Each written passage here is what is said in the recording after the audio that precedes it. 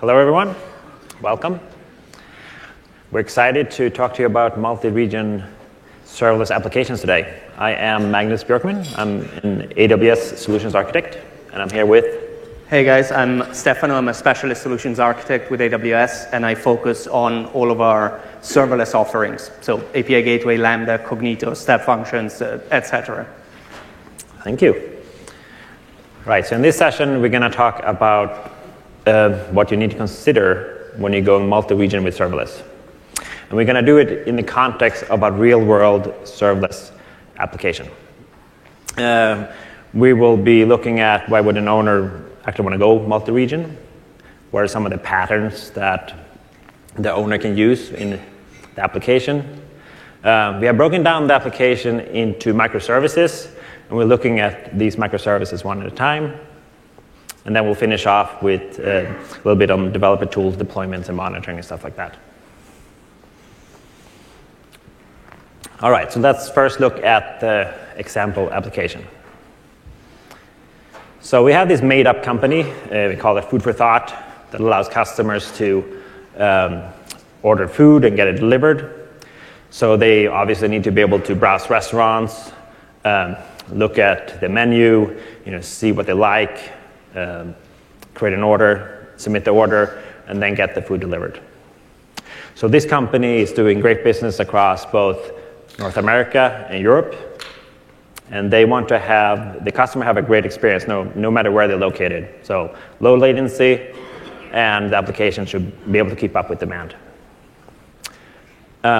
Customers don't really randomly order food throughout the day, but instead they are concentrating on the demand during meal times in whatever time zone they happen to be in. So this creates two critical requirements for them. One is that they have to be able to handle this highly variable load throughout the day.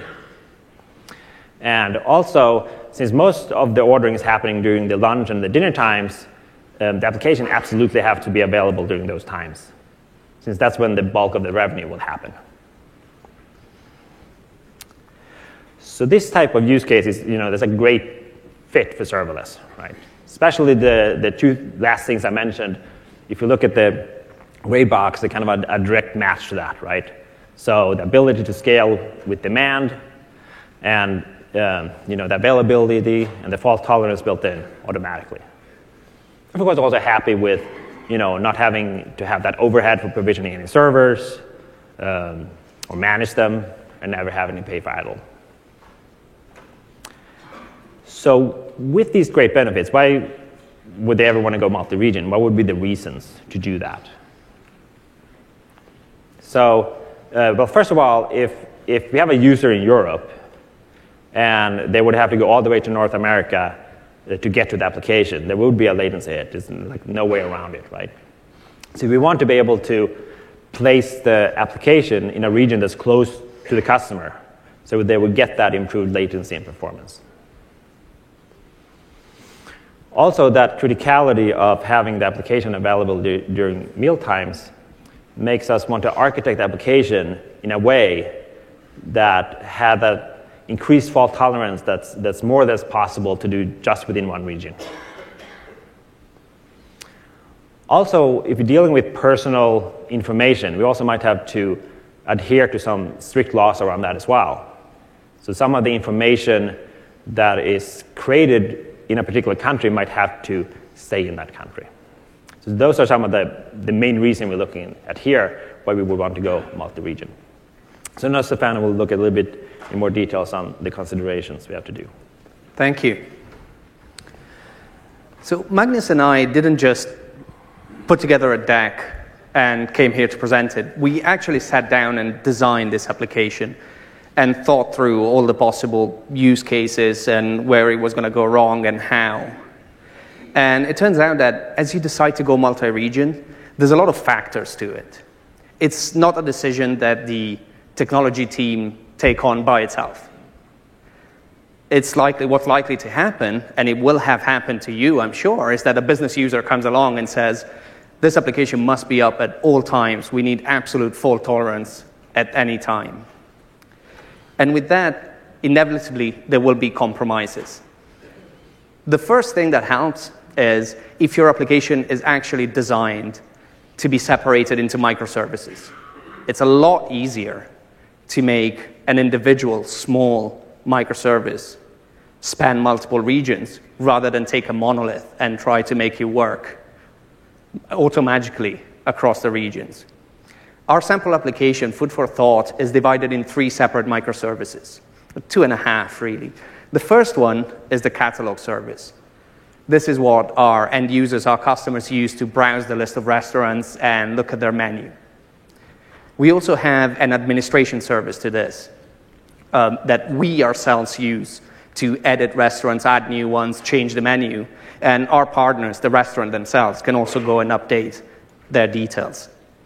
And then we have the last service, the ordering service, which is really the core of our business. So as Magnus and I were going through the design and making the decision of what should be multi-region and how, we came up with a little diagram, with a little decision flow for ourselves. The first thing that we ask ourselves is this service we're talking about core to our business? Does it matter? And the fact is that regional outages are extremely unlikely. And if they were to happen, they are short-lived.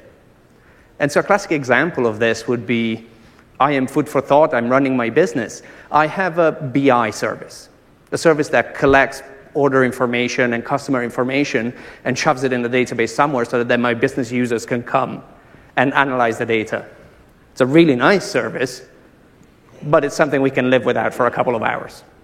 It doesn't matter. So that's our first decision gone out of that chart. We don't need to go multi-region for this service.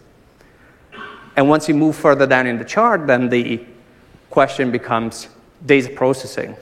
And how many of you have tried to set up a database with a master-master storage that keeps consistency? You're brave for admitting it. Like, it's extremely hard. And so there's another trade-off we can make there. Do we need to have this master-master setup, or can we have just a master replica in the second region? We only care about reading data. As we go through, we'll talk about each service individually, and we'll tell you how we've made the decision and how we designed it. The other consideration that might not matter to you, but it will matter to your business user, is how much will this cost us? In fact, this argument is the best one to make the business users go away as they try to convince you to make it incredibly fault-tolerant. I have some good news here, which is services like API Gateway and Lambda only charge you for when your code actually runs. So your costs are tied to the amount of business you do. And no matter how many regions you run in, you have a fixed amount of customers that place a fixed amount of orders. So your cost is going to be the same, even if you're running multiple regions. Storage, slightly different story. It may increase your cost, and that's why it's important to have that conversation. How and what are we going to replicate?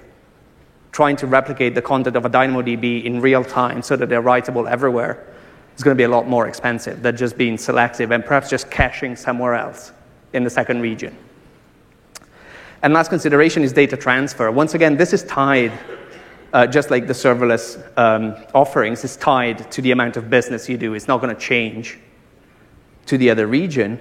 But I just want to remind you to go and check the pricing page, because different regions have different egress costs. And this will figure in your bill, so you want to keep them in mind. Another thing that changes as you go multi-region is that your application becomes quite a bit more complex in terms of the code itself, and quite a bit more complex to operate. Suddenly you're spreading operation across time zones, and you're having alarms from different regions. It's extremely important to make all of these processes automated, or as automated as possible.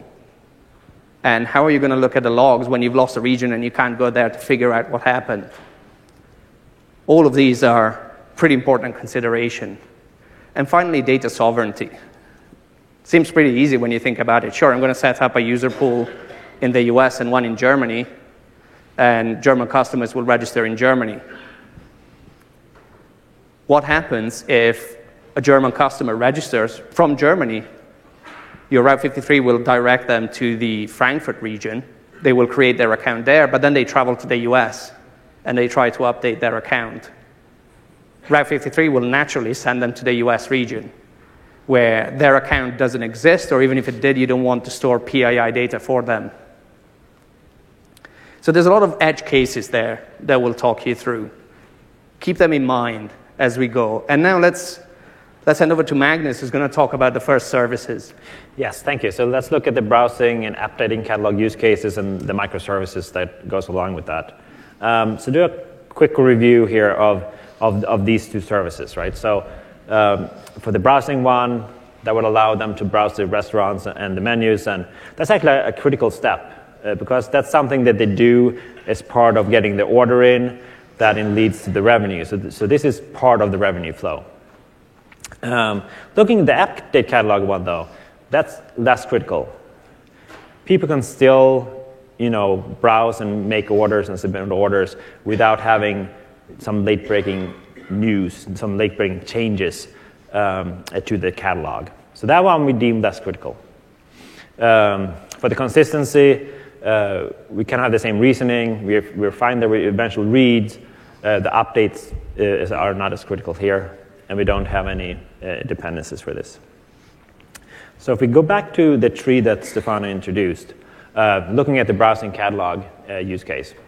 So yes, this is definitely critical. So we make the decision here, we're going to put this in 2 different regions. And we will use the DNS routing to route them to the closest one based on latency. This is a read-only use case. So yes, there will be some data flowing into this, but for this use case, this is read-only. And how are we getting those updates? So there's kind of two different paths here.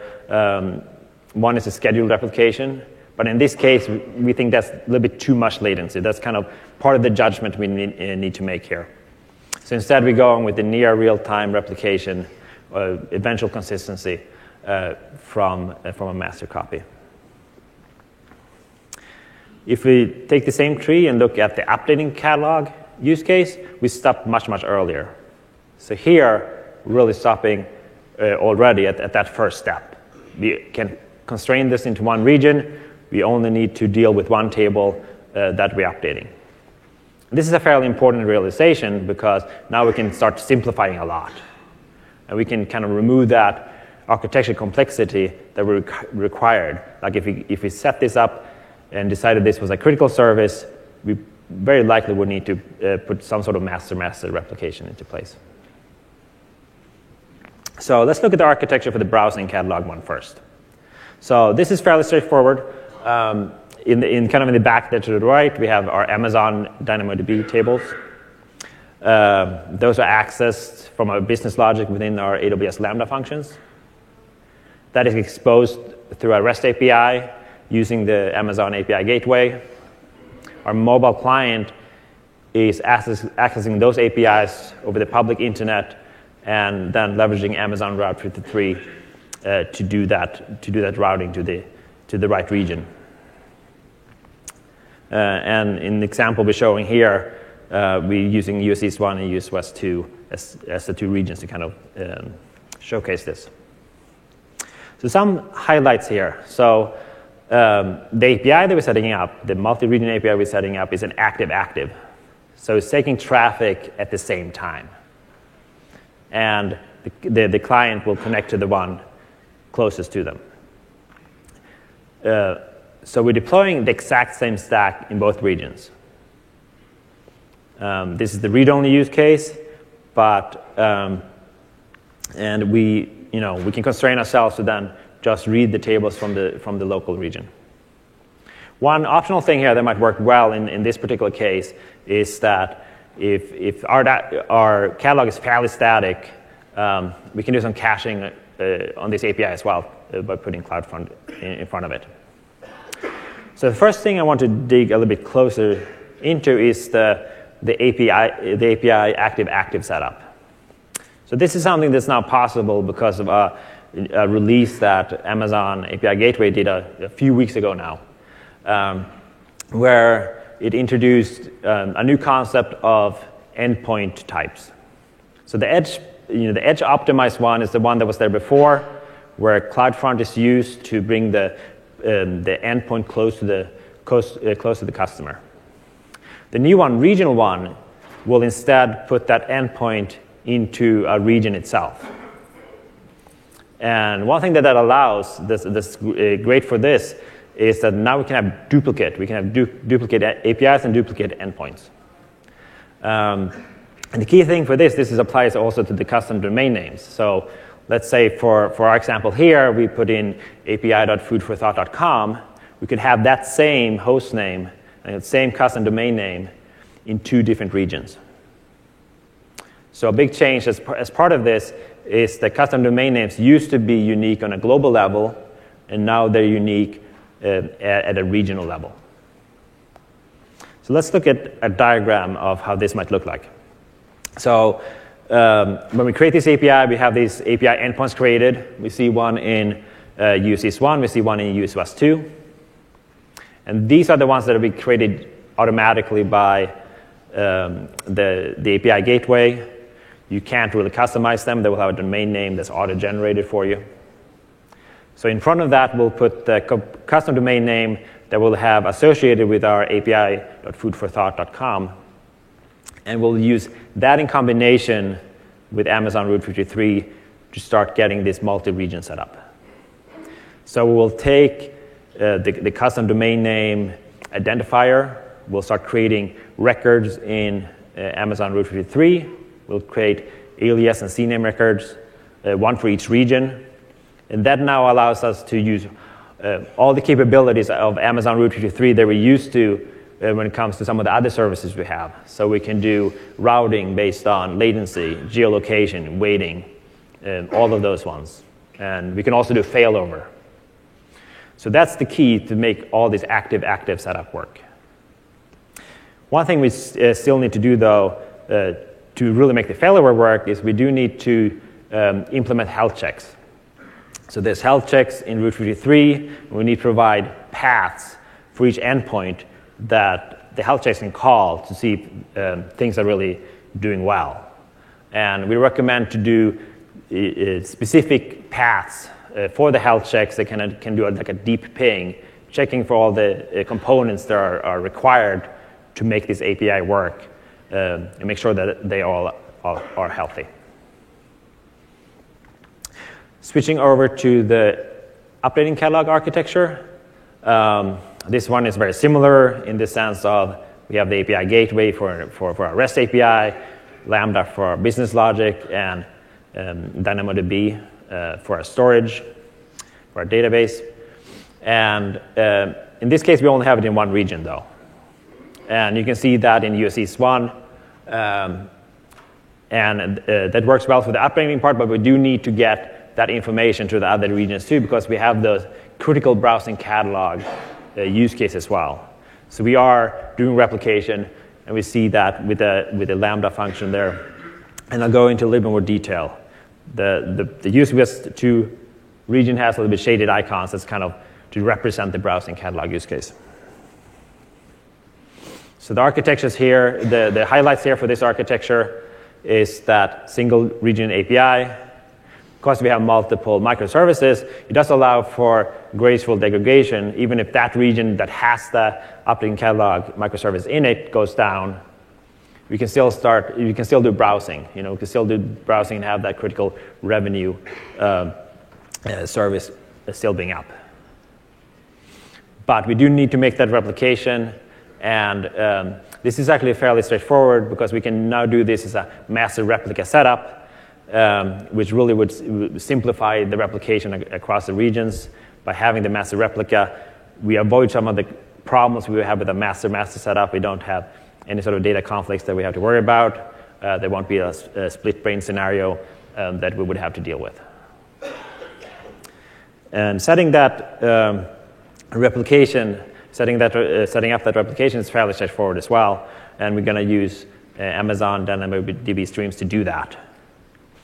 The other thing that's great with AWS Lambda is that that's a built-in event source for Lambda. So when there are changes happening to the DynamoDB table, All of those will be captured and put into the stream. The Lambda function will be invoked. All of those changes will be put into the payload. The function can now iterate over those, connect to the table in the other region, and replay all of those updates. Right, and we have the replication working. All right, now Stefano is going to go and look at the submit order use case. Thank you. Yes, submit order. The requirements are pretty straightforward. This is the core to our business. Your business users will come around and hit you hard on the head if this goes down, because this is our primary revenue stream. This is how we make money. We cannot afford to go down, and we need to be able to accept orders from any one customer in any region at any time. It doesn't matter whether one fails or not. It needs to be up. And so if we go through our decision tree, you can see that, yes, we need to go multi-region. It's key to our business. And we need to be able to read and write to all regions at the same time, which instinctively makes you think, oh, I'm going to get my master setup going. In fact, when your business user comes along and says, I need you to build this incredible service that never goes down and synchronizes across region, and it's just perfect. As a developer, I get pretty excited. It's a nice, chunky problem to address. And I know I'm going to go away for a while, build this beautiful baby, and then when I deploy it and try to actually operate it in production, it turns out that it's a bit of a Frankenstein. And this is where I go back to my original note, which is, as you go multi-region, there will be compromises. And Magnus and I decided to make a compromise here, which is, well, yes, you can create orders in any one region. From that moment, that region will become the master for that order. And no other region will modify that order other than that one. And that is because in the physical universe we occupy, speed of light being what it is, ACID transactions across multiple regions are just not going to be fun. It's not going to be nice to operate. So we needed to find a way around this. And the other thing that concerned us is, given that we cannot have true ACID transaction across multiple regions, we run the risk of presenting customers and users with inconsistent orders. I created in region 1 that's being replicated in region 2, but suddenly I try to read it and half the food I ordered is not there. So I add it again and then I order it twice. And we thought, this is going to turn out to be a worse customer experience than us saying you're tied to that region. If you lose that region while you're creating the order, then we're just going to say, sorry, we're going to have to start again. And this doesn't necessarily mean that it's going to be a really bad customer experience. It just means that we're going to have to make our backend pretty smart and our client also smart enough to be able to handle this use case. Presumably our client will have a state of the order and can just resend it somewhere else.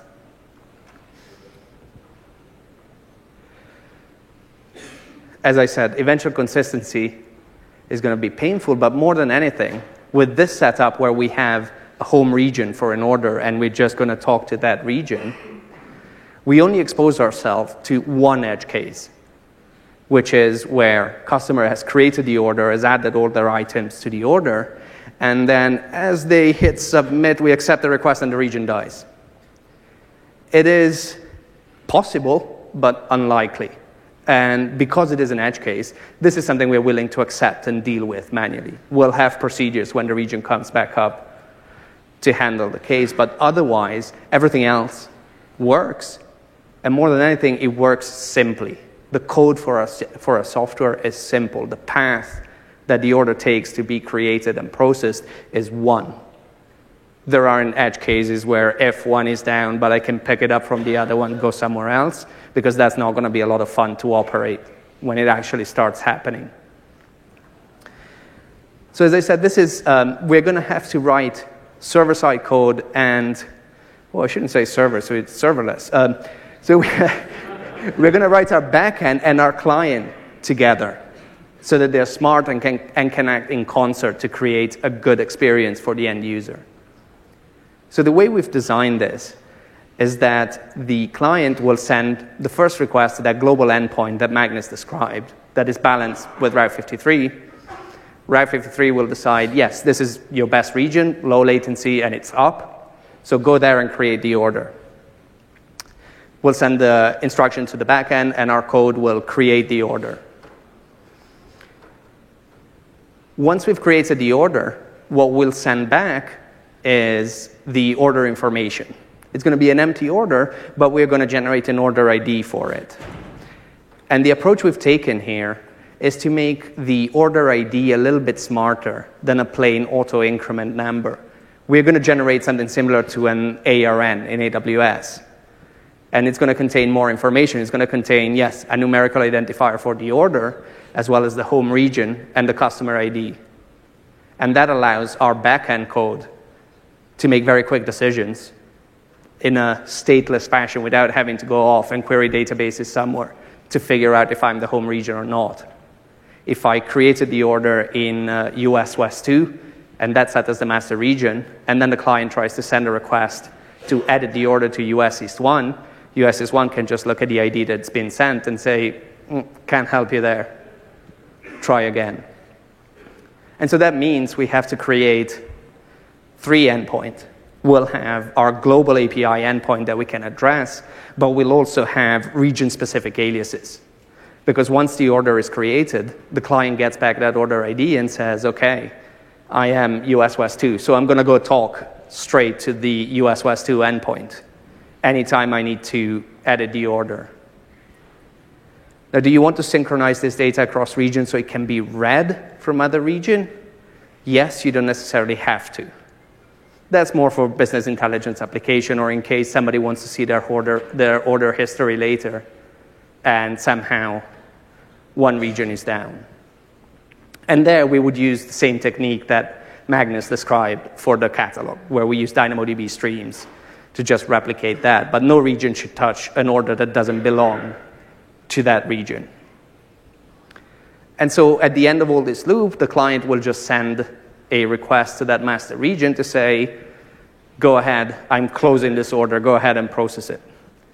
If at some point during this time, the US West 2 region goes down, we lose our application there, the client still has the state of the cart for that order of the basket. And so once it receives that error, there's no edge case in our code, there's no smart if. The client will simply say, okay, I'm going to start this flow again. Send it to the global endpoint, say I want to create a new order, pick a new master region, and continues exactly as it is. And for our end user, this should be a pretty seamless experience as well, if we handle it well. So we've made a significant compromise, but ultimately, our code is simpler, it's going to be easier to operate. And as far as the end users is concerned, there shouldn't be any challenge. And we haven't taken this approach just because Magnus and I are lazy and didn't want to deal with the complexity. We actually explored quite a few possibilities. And I'm going to talk through a few of them that we discarded along the way. But we decided that this was the best compromise between user experience and our ease of development and operating the service. The other thing that I want you to note is in this final slide, once we accept the order, we have a dependency, a third-party payment processing system. And as you can see in this slide, I have 2 regions running my application, but I have only one payment processing system. And I see this a lot. You can go to as many regions as you like. If your third-party dependencies use a single region and they go down, all your work is for naught. So as you take dependencies, make sure that they're just as redundant as you are. In fact, if you decide to regionalize a service, your dependency should live in that region or in that geographical area so that you can neatly isolate it and say, this is the US East box, the US West is somewhere else. So the other options we looked at, the first one, the obvious one that anybody who set up master database, or tried, is pessimistic locking. Doesn't quite work. It doesn't meet our requirements for latency. As you add more regions, you're going to have to start locking in multiple regions, and all locks have to be successful. Otherwise, you go back. Too many edge cases. Too much latency, too many edge cases, not worth the effort. Quorum-based algorithms are interesting because we can go to many regions. In fact, we should have a minimum of 3 regions for a quorum-based algorithm. Latency doesn't increase as much as pessimistic locking on the right use case, but we still end up with potential inconsistency in the data across regions. All in all, probably not worth it. Read quorum is also an interesting one.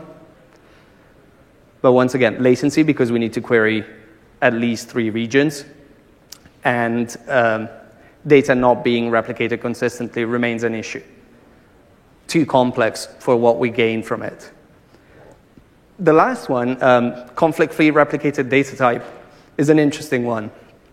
You could have, for example, a vector clock on the order record, and in your DynamoDB stream Lambda function, you could have some conflict resolution logic looking at this vector clock. Pretty straightforward to do when your data record is a counter of some sort. When you start dealing with more complex objects, it can get pretty hairy. And ultimately, if you think about customer experience, you really don't want to have a failure in that conflict resolution.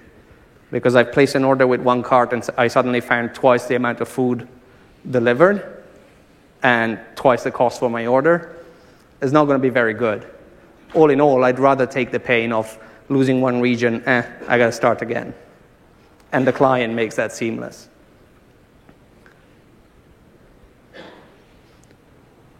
Hopefully that all makes sense. So to summarize, yes, it is an active-active API in the sense that we can write to any of the regions. We're making a compromise to say a master region is the only place where we can update an order. And if we lose that, need to start again. The stack remains the same. We deploy the exact same code to all regions. All of our code has a check in it that says, oh, I'm running in US West 2. You send me an order for region X. I can't handle that. And finally, if you're interested, we do replication using DynamoDB streams. As I said, it's not mandatory for this particular service. The other important point is that we made the client smart. We all have big dreams of having dumb clients and our APIs just distributes across multiple regions seamlessly. When you're talking about complex applications that have a flow in a sort of session, a workflow, like placing an order, create it, update it, add item, this becomes very complex. Your life is going to be much easier if you make the client a little bit smarter. And so this closes the order service. And now I'm going to let Magnus talk you through monitoring and logging for this application. Thanks. So I want to touch upon some of the operational stuff. And one thing that Stefano said earlier was it's really important that we automate as much as we possibly can, right? So a really important aspect of that is monitoring. So there are many different ways to use it, but one way that we did for this is using Amazon CloudWatch to really knit a lot of these things together. So starting by looking at what we're doing within a region itself, we're leveraging the metrics coming out of all the different AWS services that we have. So we'll get really granular metrics on how the application are performing within that particular region. But we want to add things on top of this, though. So we will use custom metrics and scheduled lambdas to now start querying for metrics across regions. And this is really important because when a region goes down, we want to be able to have those metrics available so we can actually start alarming on them and start taking actions when that happens. One thing to not forget about as well is Amazon Route 53 have all the health checks. And all the metrics that are coming out of that will be sent to the US East 1 region. And using the CloudWatch dashboard functionality, it does allow to pull in all the different metrics from all these different regions. So you can have one place where you can see the metrics for all the different regions where you have things deployed. To kind of summarize that, really go with the granular metrics within the regions themselves to see how things are working there, more coarse-grained across the different regions so you have those metrics available. Don't forget about Amazon Route 53 global health checks, and then that single pane of glass they can get from the dashboard. We also have to think about the logs themselves. They provide us a lot of valuable information. So we really recommend to centralize the logs so you have the ability to effectively query them, and you can really see how your application is doing as a whole. And you can use that when you troubleshoot. So here we're using Amazon CloudWatch log functionality to do the centralization, aggregation of the logs within each region. We can stream all of those log items into a Lambda function. And as those items come into the Lambda function, now we have the option to decide exactly where to put them. And I'm showing two options here on the screen. So the first one, we're putting all the items into one Kinesis Firehose stream. It will batch all of those items together and put them as objects into Amazon S3. That actually provides us an ability to directly then query them using Amazon Athena to do ad hoc queries. Another option, which is not completely serverless, but still kind of popular within the serverless community, is using Elk. So to do that option, you can use the Amazon Elasticsearch service. You can put all the log items into that cluster. And it comes with Kibana as part of the service. So now you can use that to kind of monitor all your logs and then do queries on it. The last part I wanted to touch on was the deployment. Because we really do want to put this the same thing into every region. So one key part is that we really want to put this as infrastructure as code. We really want to define our whole application in a way that we repeatedly can push this into different regions. And the thing we leverage to do this is the serverless application model. Right? So that really allows us to put all of these things as serverless as code. And then we want to put this into some sort of CI/CD tooling, and there's a lot of different options out here. Here I'm showing the ones you can build with our developer tools. So if you're doing that, you can put all the code, all the artifacts, all your SAM templates into code commit. Then use code build to build your application in combination with SAM. And then also use Qt to test it, because we need to do all the unit tests, all the integration testing. And the output of that would be CloudFormation templates. And then we can use those along with all the artifacts, all the code packages, to push that into all the different regions. And then finally orchestrate all of that with code pipeline. I also wanted to quickly kind of show some snippets of how those templates look like. The thing that you see to the left, that's an example of a SAM template. This one happens to show the Browse Catalog API definition. Highlighted in red, the new feature that I talked about the regional endpoints. That's how you would configure those. And then we would, using that in combination with a CloudFormation template, this one is configuring the Route 53 records to do that active setup. And I'm kind of showing them both to show that in combination you can really use, in the combination of both, you can really get the full feature that you need to define your serverless application. Right, Stefano. Thank you. Yes, and summary. Now I am the last thing standing between yourselves and beer o'clock. How many of you have used SAM before or know what SAM is, the serverless application model? Cool, excellent, a lot of hands. SAM is how we recommend you deploy applications that make use of serverless services. Not just because we like SAM, but because what we want you to think about is that you're deploying a microservice by itself. And a SAM template is not just the domain name, it's not just one Lambda function, it's your entire service. It's the API front end, it's all of its Lambda functions, and it's its dependencies. S3 buckets, DynamoDB tables. We want you to declare all of those in one template for the service, and that gets stamped out in each region exactly as it is. That's a great way to make sure that you have the one stack consistent across regions and across environments. Beta looks exactly the same as prod. And we have lots of samples on creating CI/CD pipelines for SAM. To summarize this presentation, though, I cannot stress this enough. Going multi-region is a big decision. It's not one the technical team takes by itself. It's something that you need to check on with the business side. And it will have significant impact on how you build applications and how you operate your applications. Suddenly, you're operating across time zones. I'm sure there isn't one operator here who says, yes, I want to be the 24/7 on-call for Europe and the US. You have to start automating a lot of stuff.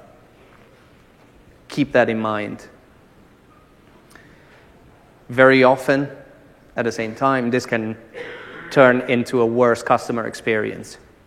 As you try to build your replication, eventual consistency of the data will mean that customers may end up seeing inconsistent records. So make sure you think through this stuff, and like we did, adopt perhaps that home region trick. This way, at least I'm sure that our customers are always seeing the same consistent data. There's a lot you can do there, and there's a lot of architectural patterns. So make sure you think through that decision.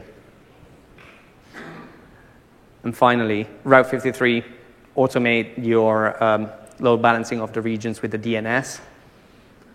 You want to set your health checks as well as the latency-based routing.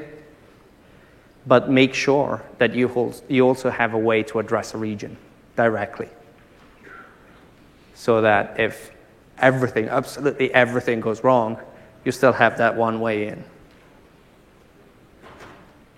If it all makes sense, I'm just going to close with the next steps. We actually published a blog post tutorial on setting up our Food for Thought application. It's on the AWS Compute blog.